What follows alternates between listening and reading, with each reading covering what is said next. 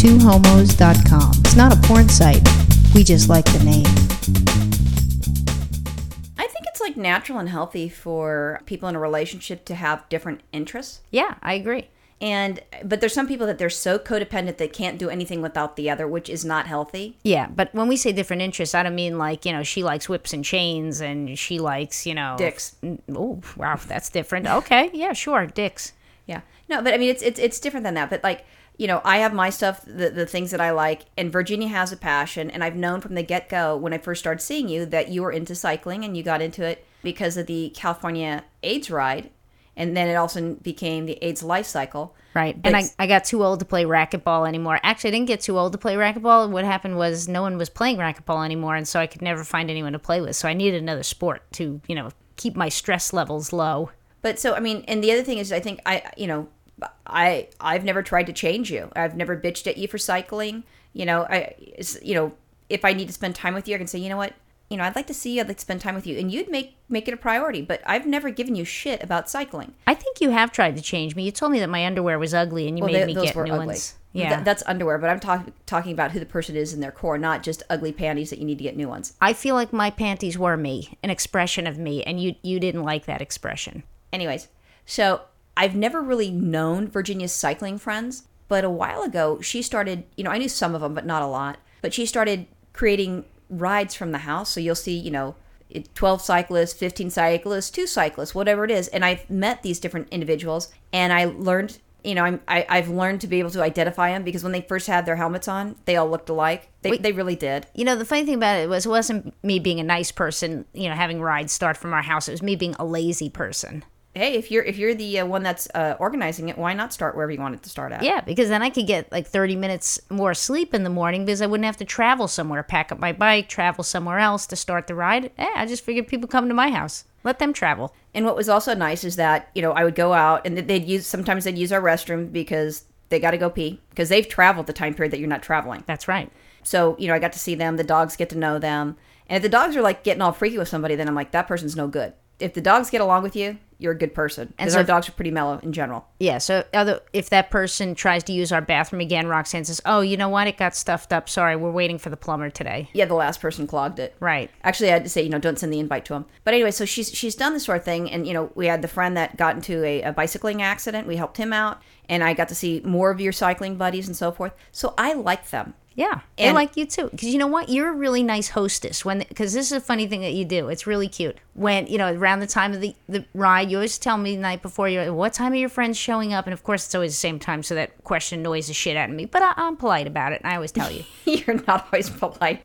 And so, but when they do show up, you get dressed, even if you haven't showered or anything. In fact, sometimes you even get up so early that you can go out to Western Bagel, get yourself a bagel, and come back so that you're there in time to greet them. And then you're like the hostess of the ride. So I'm getting things together. Actually, I'm the entertainer. Yeah, I'm pumping up tires. I'm doing making jokes. I'm doing all kinds of things. You're walking around introducing yourself to people. You're explaining where people should be parking. The reason why is because, one time, they had, this is where it was a great idea because I didn't know the cyclists and you weren't riding from our house. But anyway, so we had, there's 2 houses on the street that we're on. And there's side streets because we're a corner house. And there's a corner house, across the street from us. And it's just actually 4 houses. So it's only 4 people. And we had people there's apartments farther away. And it was so packed on those streets, they started parking where we're at. We had people, businesses would bring their cars and park where we're at, and we couldn't unload groceries if we wanted to do it. I mean, we have garages, but sometimes you want to just go in through the gate that's closest if you're carrying something. And I got pissed off. I said, fuck this. So I ended up with the other ladies and the other guy, because there's one guy, and, we ended up having, you need a parking permit to park there. And it's a 2-hour parking, but it basically detours these people from leaving their cars there, and that's it. And because of that, it worked really well. We've had our friends, for a while now, park in front of our house. It's no big deal. And one time, one of the guys got a parking ticket. I know. I felt so bad. But we were here for 5 years, and people would park on the street. There were some people who parked for days. We would do rides from the house, nothing. Nobody would come around, no tickets, nothing. So we figured, it's acceptable to just park for a few hours and, everybody go on a bike ride, come back, no big deal. One day, one person gets a ticket. It's the first time that parking enforcement comes around in 5 years or something like that? On a Sunday. On a Sunday. Ridiculous. I mean, isn't it supposed to be the Lord's Day?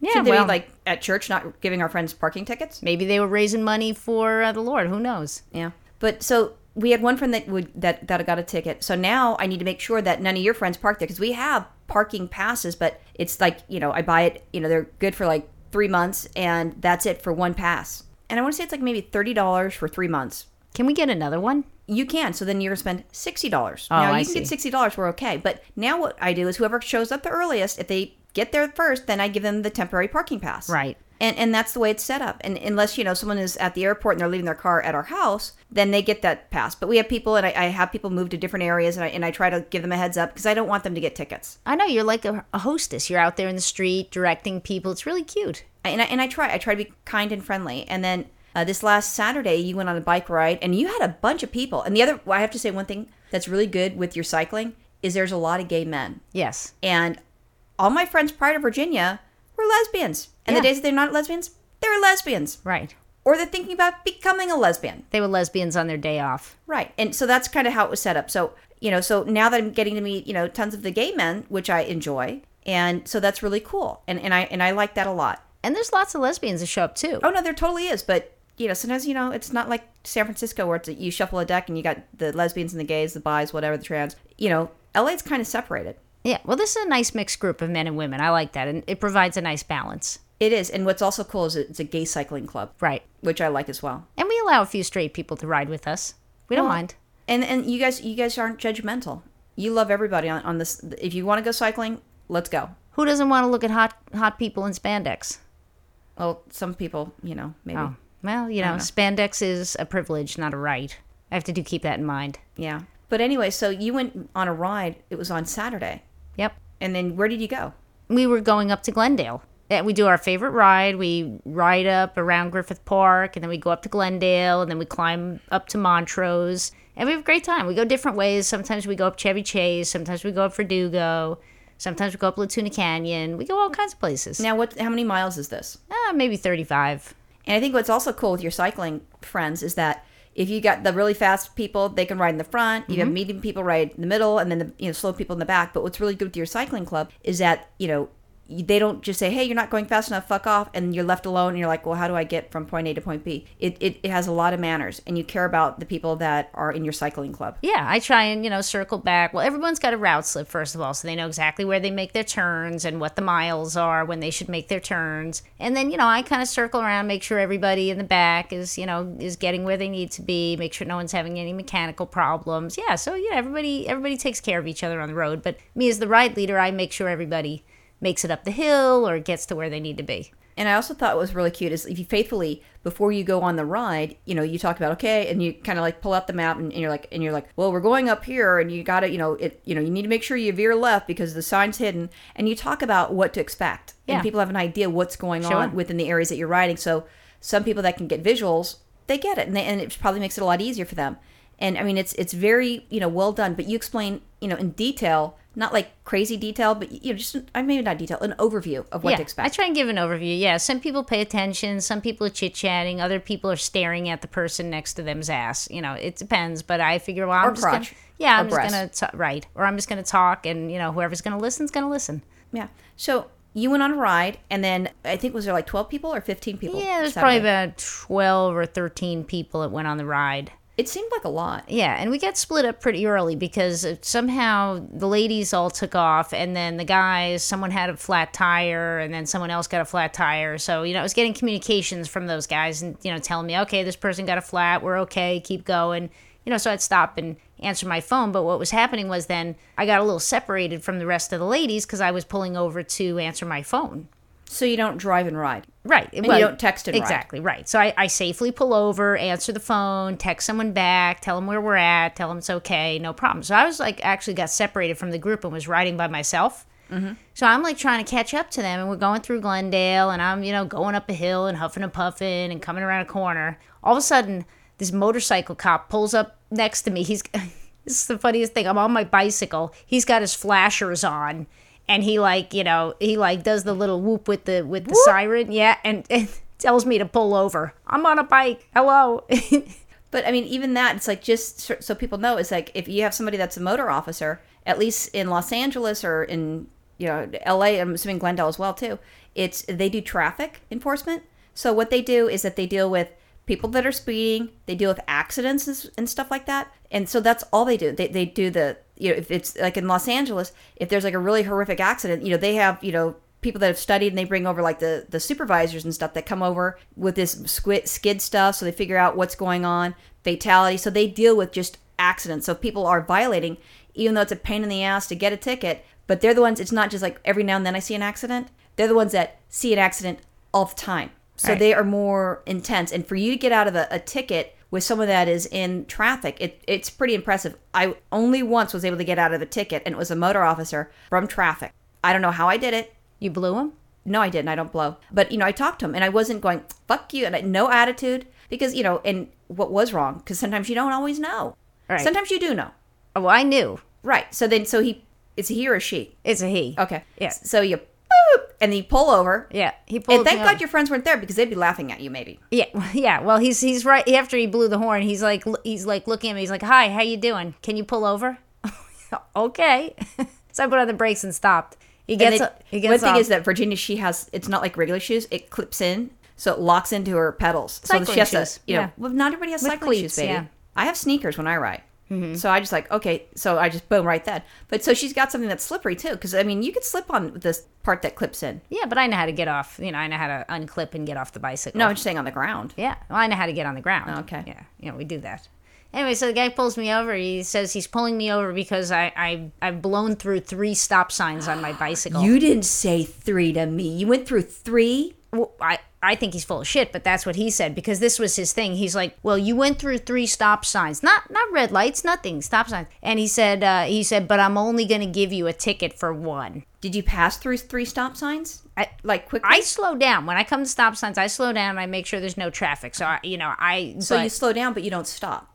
If there's traffic at all, if I see any car in any of the 4 corners or any car coming up to any one of the 4 corners, I will absolutely stop and put my foot down.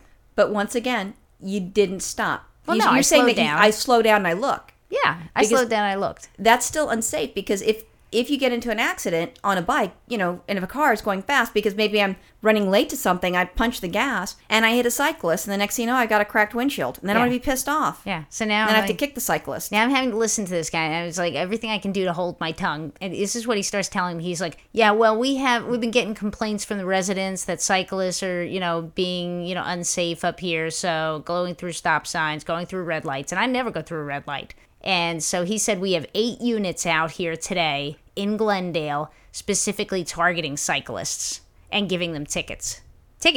Real live tickets. This ticket is like $200. I think it's a little over $200 that I have to pay for this ticket now on a bicycle. But if you see, I was taught that if I get a ticket, it's very simple stuff. Mind you, my dad is a retired police officer, but if I get pulled over, let's say I'm on the highway patrol, on the freeway, and let's say the speed limit, was 55, and I'm doing 56, I really have nothing to bitch about. It's very simple. Did you know the speed limit? Yes.